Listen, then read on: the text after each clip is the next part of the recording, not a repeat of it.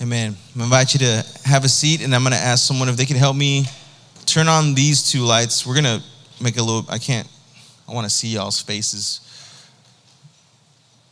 Let's do this one. Yeah, and then turn off that one. You can fade it a little bit so it's not too bright. Matt will help you. No, he'll fade it out over there. Don't worry. Hey, can you go ahead and get up and then give 2 or 3 people a high five and compliment them on something? Okay, don't be lazy. Get up. Come on, stand up. Go and give 2 or 3 people a high five and say, hey, I like your shirt. I like your shoes. But don't lie. If you really don't like their shoes, then don't tell them you like their shoes, okay? Give them a high five. Say, hey, I like your hair. I like your smile. In the words of Nacho Libre, I like your cow. You know, I don't know if you have a cow, maybe back at home, if you live in a ranch. I love it. Awesome. Yeah. Okay, very cool, very cool. Thank you for doing that. Some of y'all just met your future wife or your future husband. You never know. And if you're siblings, I'm so sorry. You did not do that, okay? That did not happen, okay? Hey, we've been in a series on the I Ams of Jesus, and we're midway through the semester, okay? So before we get into this, just want to celebrate that. Like, we're midway through the semester, and I really believe with all my heart that this has been a year. This is our second year, right? Coming back after COVID. And I really believe that we're at a place where God is really like moving at a faster pace that I could have even imagined. I'm so thankful for you all. I'm so thankful for our leaders. We were reflecting just this afternoon in our meeting before our gathering, just how much God has done, and really, I can't believe we're midway through the semester. And so I just want to praise God for that and his faithfulness, and just to also encourage you to say, hey, we're halfway through the semester. Let's keep going. Let's keep calling people and saying, hey, we missed you on Sunday, or we missed you on Wednesday, or hey, how can I pray for you? I think this is the time where everyone starts to think about Thanksgiving and Christmas, and we start thinking a lot about me and what do I want to do. And I just pray that God would break our hearts to remind us of what we can do for each other as a church and love each other. But I just wanted to open up with that, just because that's what was on my heart as we were coming up here. But anyway, we've been on the I Ams of Jesus. Matt last week, hey, were y'all blessed by Matt last week? Didn't y'all bring the word? Yes. Thank you, Matt, for bringing the word last week. I missed y'all. Talked about Jesus being the way, the only way, right? Jesus being the truth. And that's very important for us to understand that he is literally the only way, the only truth that we could ever abide in. But today we're talking about Jesus being the true vine. And what's interesting about this statement, right? Remember, the I ams are very important, because when Jesus says, I am, it's very significant. Why? Because in the culture then, what did we learn? I am is how God introduced himself for the very first time in the world. And so you weren't allowed to say I am back then because it was too holy. And now here Jesus is coming saying, I am who I am, right? I am this, the door, the way, the truth, the life. I am all of these things, right? And we're closing our series with his last statement, and that is, I am the true vine. I have a picture of a tree that I want you to look at. And what's interesting is that, has anybody ever tried to pull out a tree before? Yeah? I did that one time, and it was probably the hardest thing I've ever done in my life, physically speaking.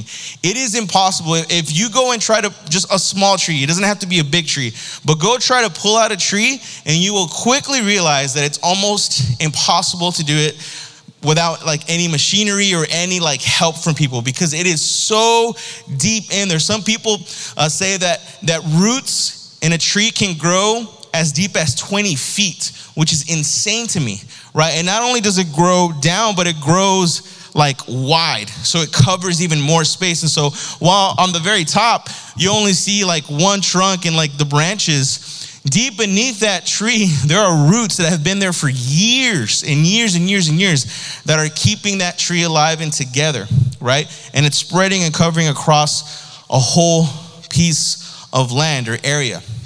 And When I think of Jesus being the true vine, I think about what it means to be rooted in him. You see, a lot of us are rooted in certain things that either build us up or they tear us down or they distract us.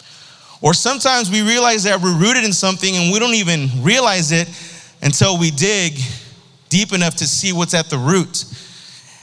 And so my question for us tonight is, as we are digging beneath, right, the metaphorical tree of our life, what is at the root? What is at the core of who we are and what is keeping us alive in a sense, or what we think is keeping us alive? John chapter 15, verses 1 through 8. It'll be on the screen, but you can also open your Bibles if you're extra holy and you brought your Bible. John chapter 15, verses 1 through 8. It says this. It says, I am the true vine, and my Father is the gardener. He cuts off every branch in me that bears no fruit, while every branch that does bear fruit, he prunes so that it will be even more fruitful.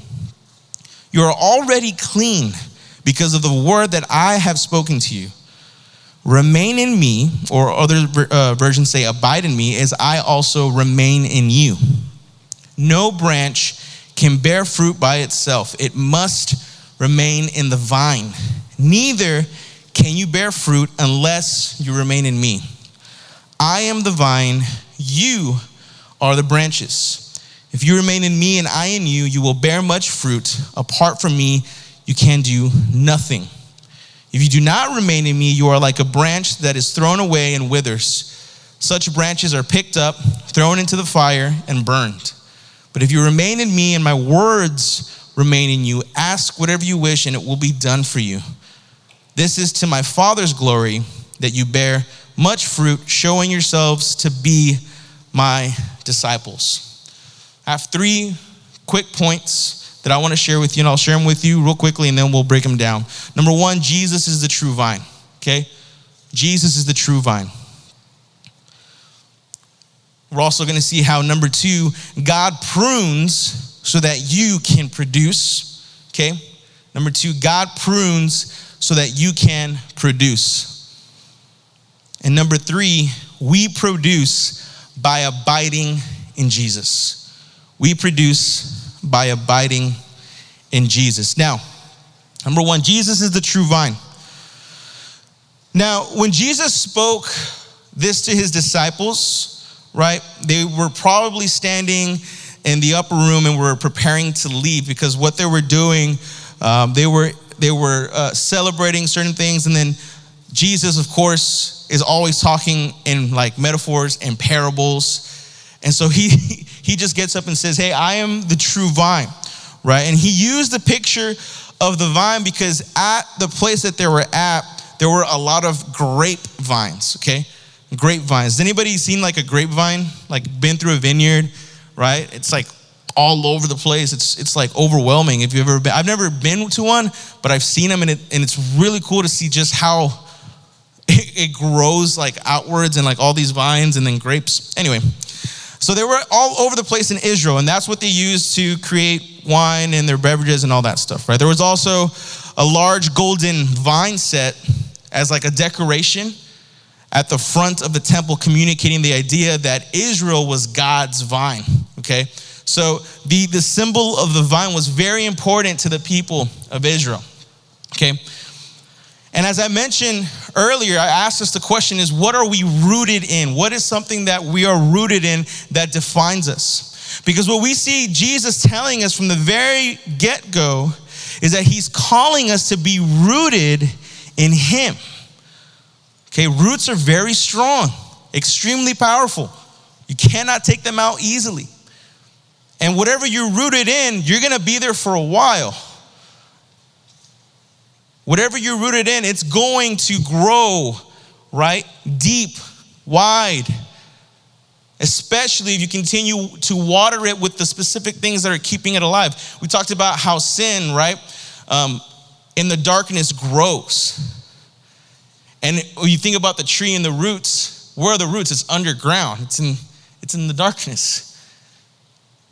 And so if you are rooted in things that are separating you from Christ or pushing you away from Christ and it's in the darkness, it continues to grow. You might not even realize it, right? But Jesus is calling us to be rooted in him and not in other things that we think we need to do as well. Because Jesus' vine, Jesus' apostrophe S, Jesus' vine is the only vine that brings full satisfaction in all areas of our life. If Jesus is the true vine, then that means, according to verse 5, that you are the branches. And if you are the branches, then out of you should flow, and the expectation, according to this passage, is fruit. If we are abiding in Jesus and he is the true vine and we are the branches, then we are expected to bear fruit, right? And I'm not talking about like literal fruit. Like I'm not just gonna stand here like an apple is gonna come out. That's not what we're talking about, right? We're talking about fruits of the Spirit. Fruit that is reflective of Jesus' goodness. Fruit that is reflective of our life in him, right? You've heard this saying, show me who you hang out with, or show me what you listen to, show me what you're watching, I'll tell you what you'll produce in the future. You see, it's so common for people to, one of the things that I realized is I have specific groups of friends that I hang out with, and whoever I'm hanging out with, I reflect a lot of that to people I don't know. So one time we were visiting up north with some friends. Like our group was visiting up north, another friend, and we met some of his friends. And the way that we spoke to each other shocked this other person. Like this other person literally thought we were mad at each other because of the way that we talk to each other. But if you're from the valley, you know how it is. That's what we do, right? And so like I'll be talking to my friends and we'll be like, oh, you're such a loser. And people, they thought we were sick, right? Like they thought there was something wrong with us. But we were just reflecting where we're from. And we're from the 956, right? Budo 956. That's what we're reflecting. That was these are my roots, man. These are my people. But this person didn't know that, right? And so we have to ask ourselves, what are we rooted in? Because if we're supposed to bear fruit, well, what's the fruit that we're bearing? Because that's going to be reflective of our roots. Am I making sense here? Feel free to shout at me and say yes, amen, or no, I don't get it. So the question is, what are you rooted in right now? If we were to pick you up, like metaphorically speaking, let's just say we're standing. If we were to pick you up right now, dig, and slowly lift you up from the ground, what would we see at the roots? What would we see? It's a hard question to ask because some of us don't want to dig deep enough to look at what's underneath the roots because maybe we already know. That's not something that we want to show the rest of the world. You see, for some, we're rooted in insecurity. Maybe you've gotten so used to hiding behind a mask over the past 2 years in COVID that you've just accepted that that's who you are. You're afraid to show what's underneath that mask. You're afraid to be vulnerable. Maybe you're rooted in material things. Maybe how you define yourself is the status of the Apple logo on your phone, right? Or the status of the Nike swoosh on your shoe, or the status of Balenciagis, you know what I mean?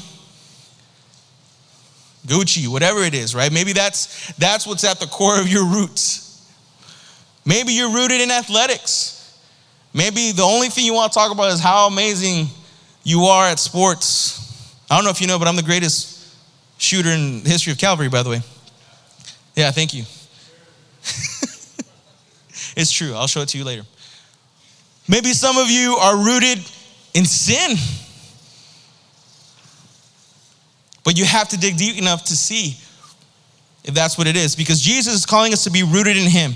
Because he is the only vine that will also last forever and not be destroyed. Because all these other things that you might be rooted in will be destroyed and won't last forever. And in order to bear fruit, though, the branches need to be pruned. God prunes so that you can produce. If you've already heard the gospel, the good news of Jesus, which many of us, I'm assuming, in this room have, because every camp, you say that. and have given your life to him, then you're a branch, according to verse 5. If you've already given your life to Jesus, if you've already surrendered your life, then you are a branch that's attached to the vine. And Jesus reminds us that we have already been cleansed by the words that he has spoken to us. Okay, verse number 3. If you are already clean because of the word I have spoken to you. So Jesus is talking specifically to believers. Okay?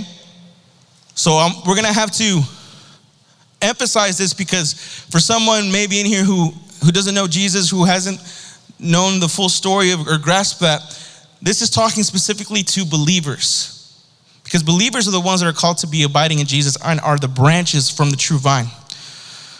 But that's just the beginning. That's just the beginning, because Jesus doesn't just die to save you and that's it. He dies to save you and to do what? To bear fruit. In order for Jesus to continue to bear fruit, God needs to take things out of our lives that are preventing from producing that fruit. Has anybody ever pruned something before? Yeah? Is it fun? No?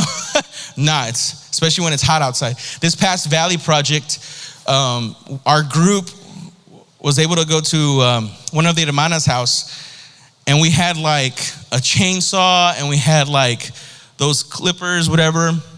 Extremely dangerous. We probably shouldn't have done it. We were chainsawing from like a ladder like this. That's really not a good idea. But the thing is that we had to prune a lot of things, right? And what we noticed was, as we were pruning, there was like greener leaves, if you will, underneath a lot of the excess that we were pruning away. And in our lives, there's a lot of good things too. I don't want to say that there's bad things in our lives, and we've said this before. But one of the things that God does is he prunes things out of our lives so that we can produce fruit, whether it's good or bad. Whether it's good or bad. And I think some people forget that part of walking with Jesus, that it's really hard, that it's not always fun. We forget that following Jesus is supposed to be a moment where we look forward after our time on earth, because we know that eternity is so much greater than 70 years here on this earth that we have. Maybe 80 if you're really good with your water drinking and stuff, right? But God is pruning you so that you can produce fruit. But we produce fruit by abiding in Jesus. Jesus, as a true vine, means that he's the only one that makes all things possible. The only one that makes all things possible. Remain in me as I remain in you. No branch can bear fruit by itself. It must remain in the vine. Neither can you bear fruit unless you remain in me. If you remain in me, and I in you, you will bear much fruit. But apart from me, you can do nothing. Nothing. Abiding in Jesus is trusting and knowing that he is the only one that will bear fruit. He is the only one that can carry us to the end. He's the only one that makes all things possible. We abide by praying to him, spending time in the word, spending time reflecting on who he is. Now's the perfect time to go outside in the morning, get a nice hot cup of coffee, and just thank Jesus for the cold front and say, my goodness, Lord, how wonderful you are that you sent a cold front to the valley, right? And then, man, my goodness, Lord, how wonderful you are that I can hear the birds chirping everywhere, declaring your majesty. How beautiful you are that I can see the sun starting to rise, reminding me that there's new mercies this morning. Reminding me that there's another day that I have because of who you are. The more you get to know a person and the more you go through experiences, the stronger the bond gets. Does anybody have a best friend here? Yeah? A lot of us maybe have some best friends. I hope all of us do. I'll be your best friend if you don't have one. But the thing about best friends is, if I asked you, I guarantee you have a story that's extremely embarrassing that you probably don't want to share with somebody, or extremely dangerous that all you want to do is talk about it, right? When you think of your best friend, you probably come up with a million stories. Oh, this one time, This one time at band camp, man, it was crazy. Got the clarinet and like I threw it in the water, or I don't know what, right? Or it was one time at student camp, like we ran away in the dark and we almost got kicked out or whatever. You don't ever do that. But the point is that when you think of your best friend, you have experiences that you want to share about all the time. But what happens when, let's say your friend moves away? What happens when all of a sudden you get to high school and you have different interests? One wants to do sports, the other one wants to do robotics, the other one wants to do band, the other one wants to not do anything. What happens when you get to college when, I'm going to Vanderbilt, I'm going to Pittsburgh, I'm going to UT, Hook 'em Horns, right? I'm going to Aggies, Gig 'em, I'm going to wherever it is. Things start to change. I used to have a friend, and I say I used to because I'm going to be transparent. I don't think we're really friends anymore. And it makes me really sad. But we've gotten to that point where, I came here and this person moved away and we text every once in a while and call him up. He called me up once in a while. And the difference was though is, and I want to be careful, I'm not trying to, how do I say this? I don't want to seem like egotistical or because it's not where it's coming from. I just really want to emphasize the importance of what happened in my relationship with this person. I really loved Jesus, and this person did as well at the time. But what ended up happening was this person's relationship with Jesus started fading away. And it started affecting my relationship with Jesus. It started to affect the way that I viewed certain things in my life. And slowly we started arguing, discussing because we had different interests or we had different beliefs about who God was or about what Christianity was all about. And slowly that relationship faded because everything that he was abiding in was pushing him away from God, but everything that I was trying to abide in was bringing me closer to him. At least that's what I believe according to the fruits that were being bared in our lives. And now it's safe to say we're really not close anymore. And so imagine the one person who gave his entire life, literally died on a cross so that he would have a relationship for you. My friend didn't go and die for me. He didn't go down a cross for me. He probably wouldn't. And I wouldn't either, even if we were best friends. I love him, but oh man, that's hard. But Jesus, the one person who desires the relationship with you, was willing to die on a cross so that you would abide in him. And the moment you say, yes, you know what, I'm receiving Jesus not only as my Savior, but as my Lord, you're declaring something. You're saying, Jesus is my best friend, but he's also my King. And the relationship that you build with him will bear fruit as you abide in him. But the moment that you stop abiding and start pushing away, what do you think happens to that relationship? It starts to dwindle. But here's the scary part. Then we really have to ask ourselves, was I ever really in relationship with him to begin with? Anybody know the story of Judas? Yeah? What happens to Judas? Anybody? Betrayal. Okay, he dies, right? He dies. Every single person in the group of disciples, you think they thought, oh, Judas is going to go die eventually because he betrays Jesus. No, he was in. He was part of the group. He was living life with the disciples and Jesus, eating every day, making stories, laughing, joking around. He was a part of the team. Until we realized, no, he never was. You see, there's a lot of people in this room who play the part and they look really like they're abiding in Jesus. But there's going to come a day where we will stand before God and we'll really see, as we lift up and look at the roots, if we really were abiding in Jesus or had a relationship with him to begin with. It's so easy to read your Bible every day. It's so easy to go to church on a Wednesday and Sunday. It's so easy to say the right things. But you cannot fool God. You can't. And Judas didn't fool God either. It played out the way it was supposed to play it out. But the beauty of the gospel, again, the beauty of the gospel is that Jesus will continue to pursue you Jesus will continue to seek you. Jesus will continue to love you, right, Iris? Right, Israel? He will continue to abide in you, right, Matt? He will continue to show his love to you, right, Andrew? He will continue to make sure that you know how much you're loved.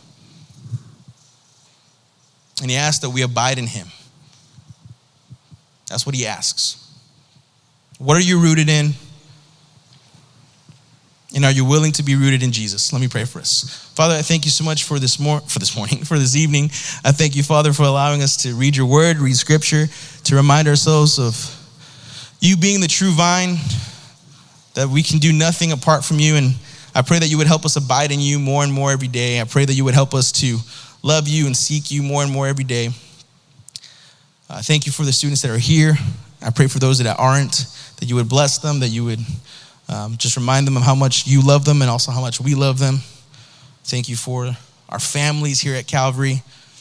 Thank you for the children in the children's building, the men that are at Man Church, the women that are at Woman Church, the young adults that come to the gatherings on Tuesdays. I thank you for all that you're doing in that.